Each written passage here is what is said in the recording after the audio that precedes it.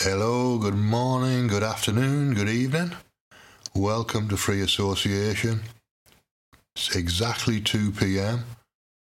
and it's Monday the 24th of July 2023. And the show starts now.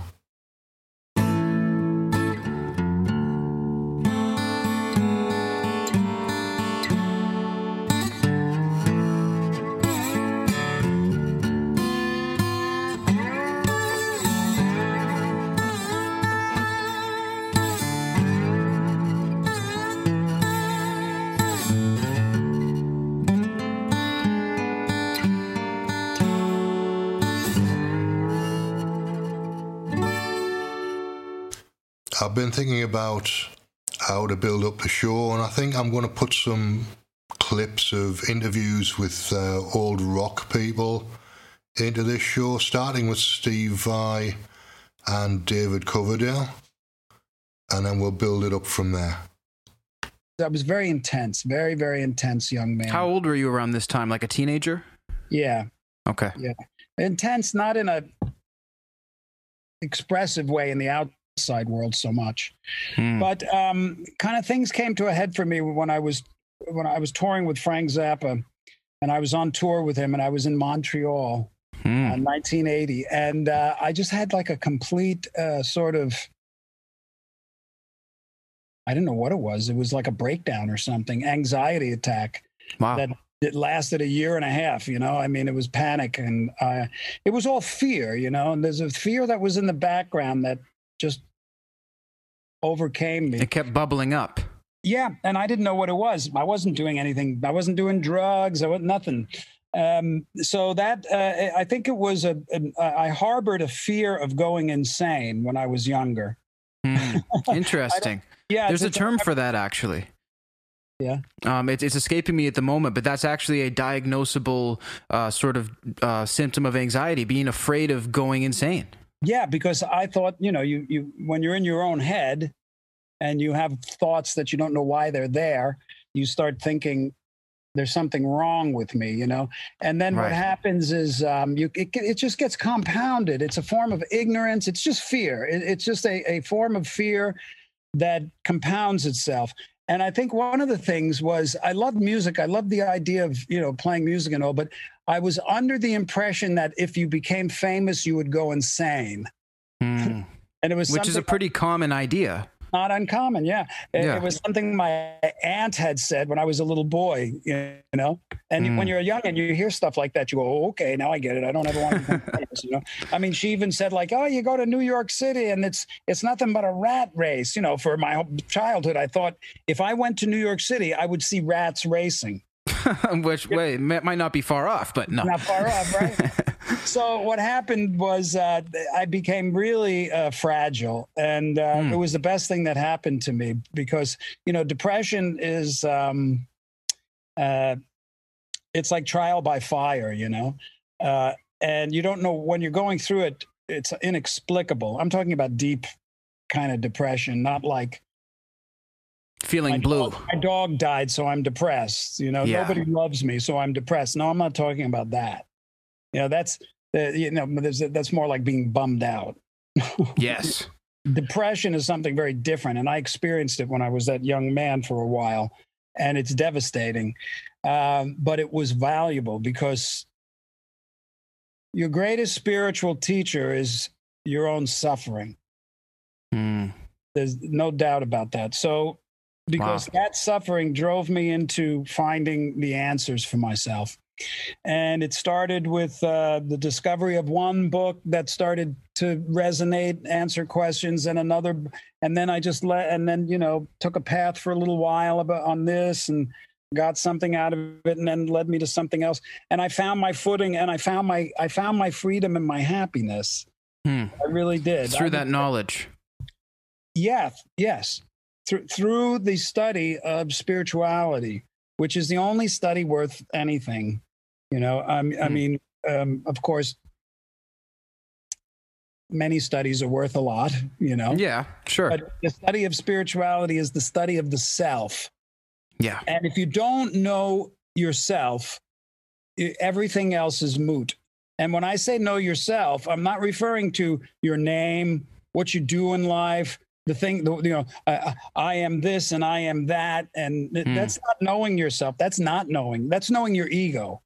Right. Okay, this character that we've assigned ourselves. The character we've assigned, the little voice in the head that's constantly commentating and judging things in the world and criticizing them, that is the ego.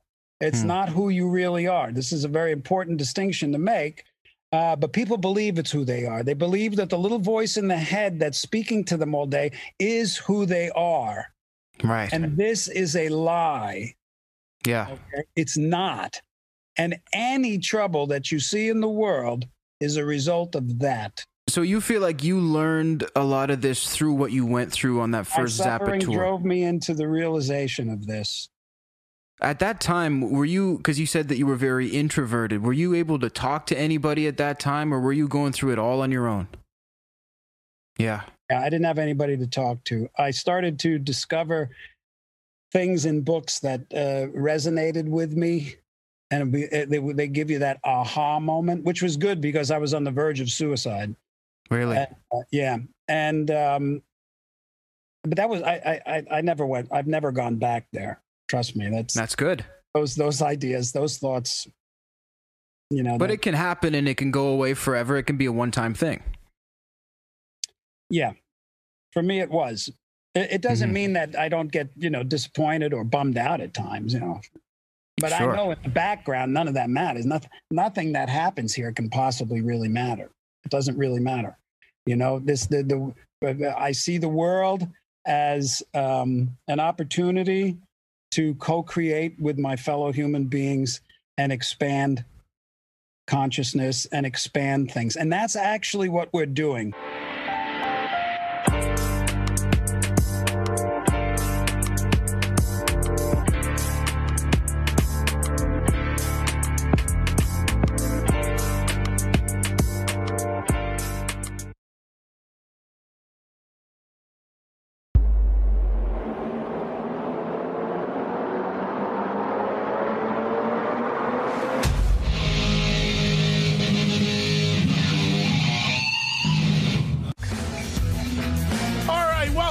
Everybody, it is Eddie Trunk, and this is Trunk Nation, where we talk rock every day with you live on Sirius XM Channel 103 Faction Talk, and of course on the Sirius XM app. It is wonderful to be joined by an old friend who I have not spoken to or seen in far too long, looking and sounding fantastic as usual, the one and only Mr. David Coverdale of Whitesnake. DC, good to see you. We're doing this on Zoom, so I get to see you in your wonderful new haircut.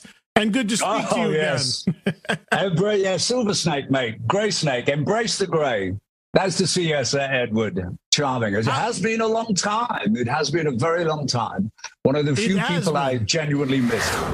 Well, thank you. It's very kind of you. So I guess before we talk about Good to Be Bad in this reissue, which I have right here, which we'll talk about. You sexy guy. On Zoom, I'm showing everybody. I have one too, yeah. Fantastic box set. Let's go back, if we can, for a second. So Whitesnake, many fans have called in and asked what the status of the band is, given that you went to Europe, you were doing what you were billing as a farewell tour. Stuff didn't go well. You got some, you and members of the band, various ailments, and you had to shut it down. Talk about how frustrating that must have been, David, and what is the future, if there is one, for you and the band? Well, yes, it was devastating. It's one of my favorite chapters. The guys we brought in, Tanya O'Callaghan, she came on and just electrified the whole stage. It was amazing. It was an immediate hit with the fans of the band. Yeah. And Dino Jelusic, pride of Croatia, incredible singer, fantastic musician. So I really achieved what I was always dreamed of with this Whitesnake Orchestra. And beautiful, no drunken sailors, all great voices, But one of the most exciting things, I think, at the moment is we're all getting, the Hook City Hooligans, we're all getting ready to mix the farewell tour, the DVD. So that's really exciting. It was heartbreaking beyond to pull out. That sounds awful. Yes, I've been there. I'm sure you have. Who wants the Catholic method? I swear to God. But yeah, it was a toughie. To come home unfulfilled was really heartbreaking. That infection that I had wasn't cleared until January 2023, as mind-blowing as I imagined. And even in there was a little bit of gunk left in, as to quote my ENT, in the larynx. Which I'm just using nasal sprays now. But then I had to deal with the other issue that had happened on tour, which I tore my right rotator cuff. So I've got a couple of months of physical therapy to try to avoid. So basically, I said to the guys and the gal, please do, what you have to. Reb, of course, has got Kip and the winger. Joel's just Mr. Workaholic. I'm seeing him soon. I look forward to it. I think Tommy's doing clinics. Tanya's working with our old friend Bruce Dickinson. And of course, Michele Lupi is working with his band around Europe. So we're in touch pretty much every day, to be honest, on the Whitesnake thread. But I can't really make any promises to them until I get fixed, and the older you get, the more it takes, the longer it takes to actually heal. And that's a big deal. But we're staying way busy, as people will be discovering, because it's a very special year. 20th anniversary of Red Beach being with us. The 30th anniversary of Coverdale Page, the 50th anniversary of my being blessed with a job with Deep Purple. It's just, and my own anniversary too, that we just celebrated, Cindy and I. So it's a very full life. To be able to tell people we're touring next year, I would love to. I keep getting invitations to Japan, but I really physically have to be well. Emotionally, technically, I can go out and do it. Physically is the question, And to watch people getting sick wasn't fun. It was tough out there. Very tough. And it's expensive to be on the road and have to shut it down and send everybody home or cancel shows. We know that that's difficult, and it's not. Well, it happened. It happened. I mean, our mutual friend Steve Vai, once a snake, always a snake. He jammed with us at Hellfest, and then boom. It just went downhill from there. I was stuck in Milan for 10 days and just not getting any better. So we had to cancel Milan, and then we had to cancel Vienna. And it was just costing so much money to be out there, and no recovery in sight. And I literally flew home July the 4th. And it took all that time to actually, and an assortment of the worst antibiotics I think I've ever had to take, coupled with prednisone, which I don't recommend to anyone. That's big fat face stuff, steroids. Right. So yeah, it was very challenging in every way, shape, and form for a long time. David, is there a side to you that would like to put a button on it in a better way? Or if this was, if you just basically became the custodian of the catalog and we're going to talk about the latest reissues, are you kind of cool with that if that's the way it kind of transitions? Or is there a side of you as a guy who's been this phenomenal performer and singer for so many decades that you would like to put a proper button, whether it's a proper farewell show or tour? Would you like to do that? Well, really, Edward, yes, of course. There were two choices. One, to be able to go out. So I went out with people I adore, which included the Whitesnake crew, which were just warriors beyond. Japan, I'd love to pay my respects to. The US, my adopted home. South America, I would love to do this. A lot of people said, well, at this time in your life, as you know, we discussed before, I was hoping to retire at 69, which I felt was the entirely appropriate age for the singer of Whitesnake. However, it was not to be, that COVID bastard thing. But I had a blast with the musicians. There's no question at all. Tanya, who was so electrifying as a performer, was just brokenhearted. She felt like she'd found the perfect boyfriend in her band brothers.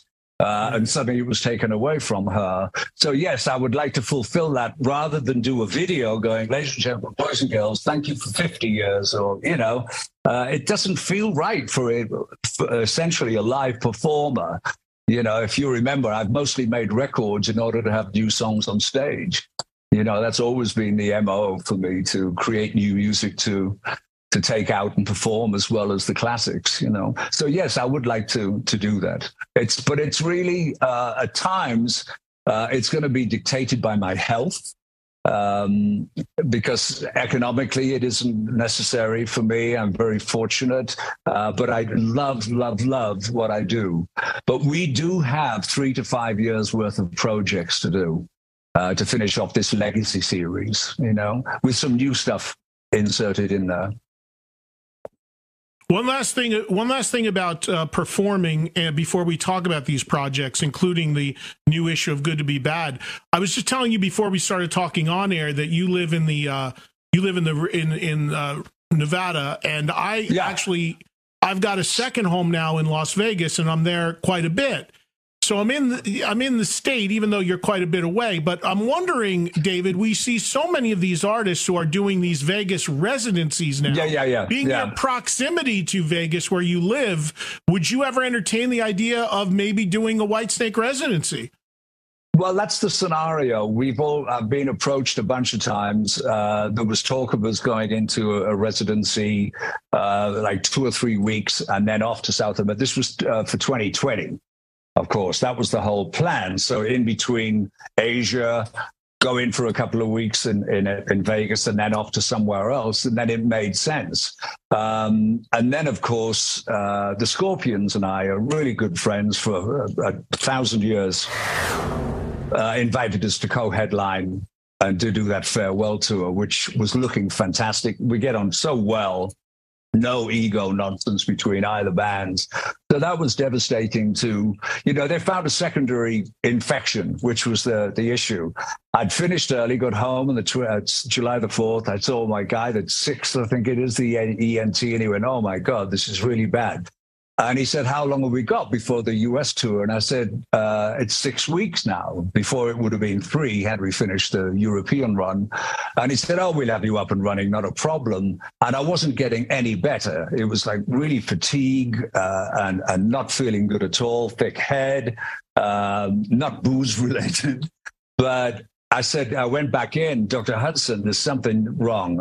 I'm not feeling any better with all of this medley of horrible antibiotics. So he took a sample and we sent it off to the lab and they found a secondary infection. That's one of the reasons it took a lifetime. So all the treatment I'd had prior to that was canceled out. It was just stomach turning to imagine what I'd put my body through with all of these chemicals to find out. And that's when we had to pull the plug on the US thing. But yeah, I'd love to do that. I'm not taking anything really off my fabulous Ukrainian oak desk.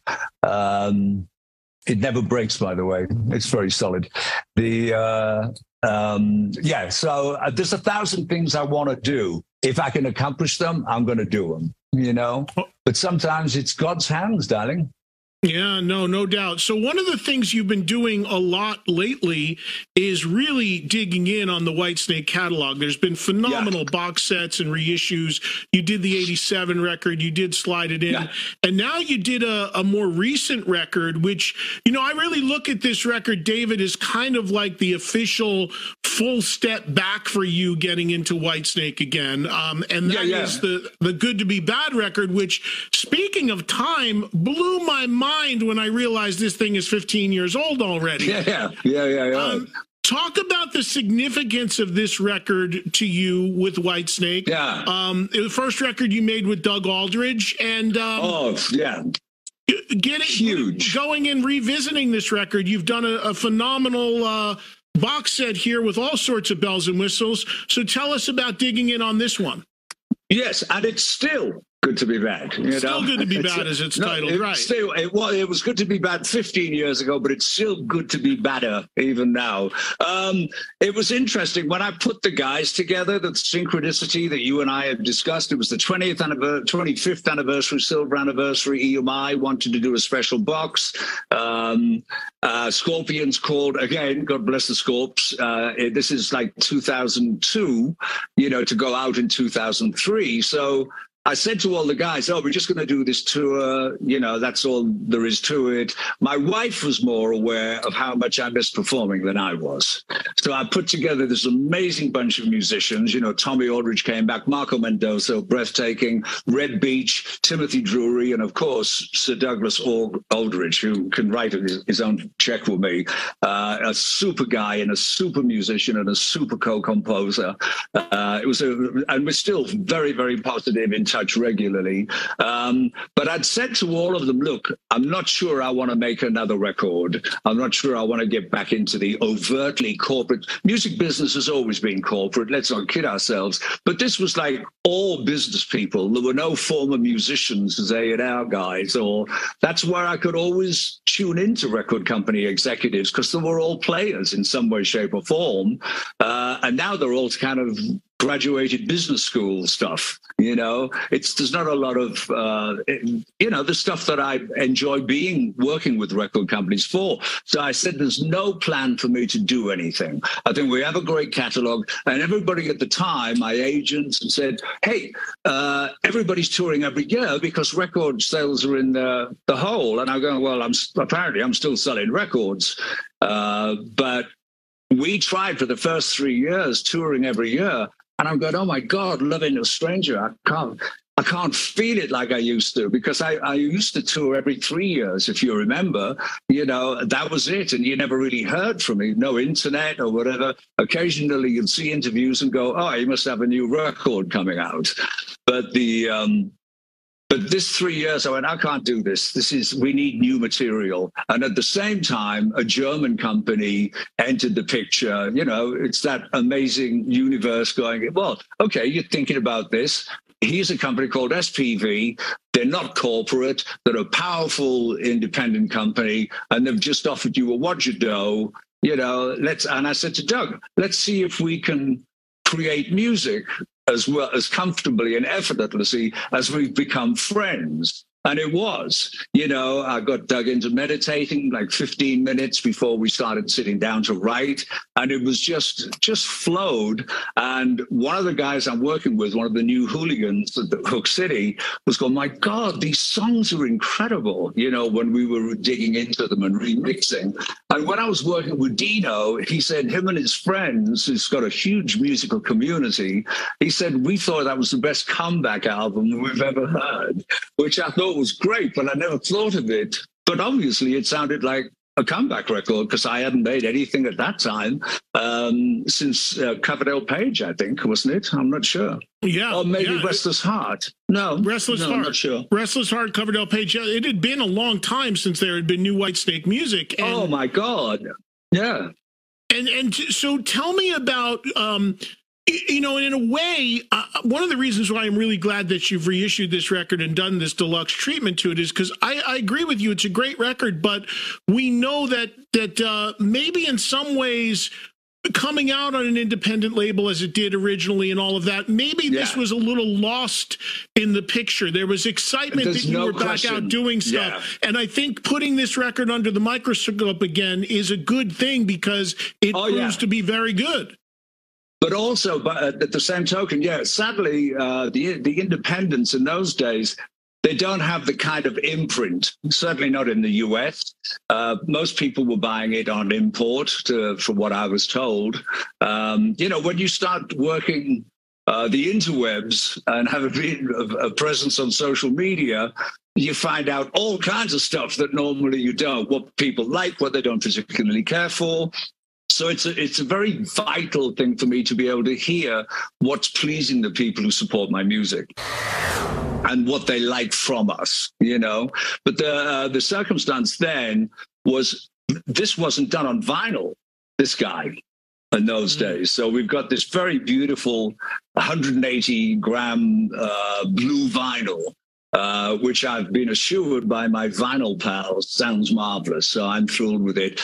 Since those days, we have a new masterer in Scott Hull at Master Disc in New York. He's just bringing a whole new vibrancy to the mixes.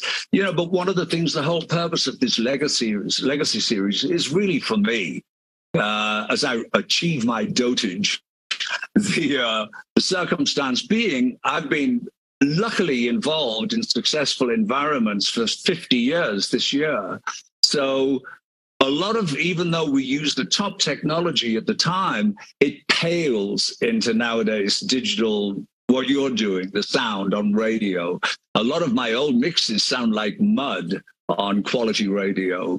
So it was an opportunity to get in there and go, right, I can afford it. I have a record company that supports it. Let's do it. So, and that's the important thing. I've got this superb catalog, superb bunch of songs, and they deserve the right treatment, you know, and they work beautifully. You know, I could never really put a Whitesnake playlist together. There was so much audio difference, so much sonic difference, and it was just frustrating. So this is an opportunity to do that, as well as put out new stuff too. I think also what's really cool with what you've done with all of these reissues lately, including Still Good to Be Bad, is that you put out multiple versions of the record. So in the box set, you can get the original mix of the record remastered, but you did do a remix of the record too, which for fans, sometimes they're confused. Remixing and remastering, two very different processes. But for people who are purists and like, no, I want that original Slide It In or 87, you're not taking that out of print. You're giving it an alternate fresh coat of paint. And rearrange the furniture, not necessarily on Good to Be Bad. Timothy Drury, a former Snake, superb keyboard player, singer, but a lot of stuff, I've gone to the incredible creative oasis of Derek Sherinian. Oh my God! Are you kidding me? The illegitimate son of John Lord, God bless him. He knows I call him that. He is, as you know, just extraordinarily powerful, scorching musician. So there's one of the things after John had gone to return to Deep Purple, I thought, okay, now I'm just going to concentrate on the two guitar stuff. Which is what we did. So it was basically just a side order of keyboards for like an intro here or, you know, Here I Go Again or something like that. But I just focused more on guitars. And then I was sitting and reflecting and thinking, there's something different. What am I missing? What am I missing? And it was that incredible frequency that Hammond organ brings to the Whitesnake identity. And I just got in touch with, I think you may, I'm not sure if it was you or whatever gave me Sherinian's number. We connected. We've never met in person. And I'll send him down. Oh, God, are you kidding? No, well, I live in the backwoods up here, Reno by sea, mate. It's not. But he's just, we get on terrifically well. He's a stunning player, and he's brought remarkable frosting, cherries, all kinds of decoration on top of, but really ballsy. And it fits into the Slide It In. And not Slide It In, excuse me, we have John. But the 87 stuff you won't have heard yet, and the Slip of the Tongue stuff, it's entirely a whole new world with utilizing Derek. He's amazing. Yeah, no, I know Derek very well. He's very talented. He's awesome at what he does. You know, the last thing on the Still Good to Be Bad box set, I got to tell you, I was completely floored by this. So I'm looking at the back of the box and I'm running down all the different features, and you've got remixes and the original record and the remix of the record and the remaster of the record, and you've got some demos and all these things. And then you get to the Blu-ray video disc. And then one of the features on the Blu-ray video disc is the Eddie Trunk interview at the Cutting Room in New York in 2008 with acoustic performance. Yes. I forgot we did that. It's a very popular scenario. It really is. And of course, sitting down with Doug, we did half an hour or something there, and you were there with some of your that metal show cohorts that I first met. That we were just starting the show then. Yeah, they were hanging out with me. I don't think we even aired yet, but I completely forgot that we did that, and now I've not watched it yet, but I can't wait to watch it because I remember us being there. I remember you and Doug. I think you kind of played acoustic, right? Yeah, that was it, all unplugged. Yeah, it was just, we were hanging. It was really good. Doug and I just came in. and sang these songs. We've got one featured on my Twitter thing now, my social media, of All I Want, All I Need. And it was just such a treat to work with Doug like that, because, you know, I started the Starkers thing back in Adrian Vandenberg days, you know. Sure. But yeah, one of the most popular things on these remaster sets, these box sets we're doing with people, hearing the demos, the basic idea of normal acoustic guitar, just jamming or whatever. 87 started that. We call them the Evolutions with John Sykes and I. So people are hearing songs that they're entirely familiar with now when they were a working title or no, you know, work in progress. And it's proved to be an incredibly popular aspect. Also on this, on the alternate mixes on here, we have the Hook City Harlots, who are three amazing singers, beautiful girl singers in Reno. And they've just brought, as I've said to you for years, a huge school of inspiration for me is Motown in the 60s. You know, and if you take the big drums and power guitars away from some of my songs, and just had the Motown guys on, they sound like Motown songs. So I brought these girls in and they just wailed on some of these songs and just brought that R&B aspect to it, you know, which was great. And then on one song, a tribute to Stevie Wonder called If You Want Me, we brought in the Hook City Horns. So, I mean, there's these that little, why not? It puts a smile on my face. So we're just adding to it. I can't wait for Doug actually to hear this. He's loving the remixes he's heard on the videos. Yeah, no, it's awesome. So you mentioned other stuff coming down the pike, and last time we spoke, we talked about the Coverdale Page record, and you had said you got the rights back, and you were hoping to reissue it, maybe remix it. What happened? Is it still in the works? I think it's called COVID. You know, I'm very lucky that my studio is 7 minutes from my home. So I didn't have to, you know, during lockdown, I could just drive straight from my garage, straight to the studio. We had an incredible, aggressive lockdown. Nobody else was in. You know, we couldn't do anything new other than send out stuff to Derek Sherinian and stuff like that. So there was no in-person thing, sadly.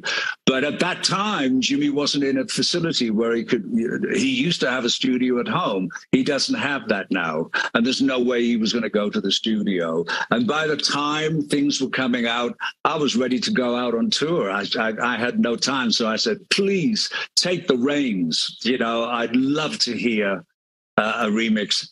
I don't have time. There's not enough hours in the day for me to do this. I've got all of these other things. It just got backed up, and heartbreakingly, we haven't done anything. I was listening the other day in the car, I'm driving, I went, oh my God, I could almost weep.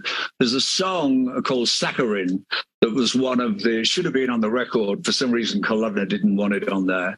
But I heard this thing and I'm going, oh God, this has to be mixed, because this was just a monitor mix, you know, when we finished in LA, forgive me, Miami and Criteria. But I miss him desperately. I'd love him to take the reins on it. You know, I've got a full dance card. Well, he should, when you consider that with the Zeppelin catalog, he has worked that to the hilt. I mean, there's been multiple versions. Yeah, I thought this would be a great thing for him to get his teeth into. I'd love to. I think it's an amazing record. My suggestion to Jimmy, and I think we must have discussed it, was, you know, the fans would love a Jimmy Page mix and one David Coverdale mix. Boom. You know, we have so many assets from bootleg videos in Japan and the rehearsal stuff and Jimmy's and my demos on a $50 single button record cassette player from Radio Shack, you know, when we were the original Primitives. But yeah, it breaks my heart because it's the 30th anniversary and I was giving it so much lip service and just boom, COVID, you know. But it sounds like Jimmy hasn't been overly interested in doing it. Hopefully he gets I hope so. to dig in on it a little bit. What else do you have? What else do you have coming down the pike, David? Are you going to get to, for instance, Forevermore and do the treatment at some point? Oh, yeah. That all of those plans all moving forward. I've got something very special for later this year. Most obviously now we're talking about this puppy. But we got some stuff that you and I will be talking again. I've got to keep some surprises up my sleeve, Fair not just enough. a playboy. So in wrapping up, the more reissues coming. You sound well. You sound like you're recovering, although you said you're still dealing with some stuff, and maybe I have two of the guys who somewhere.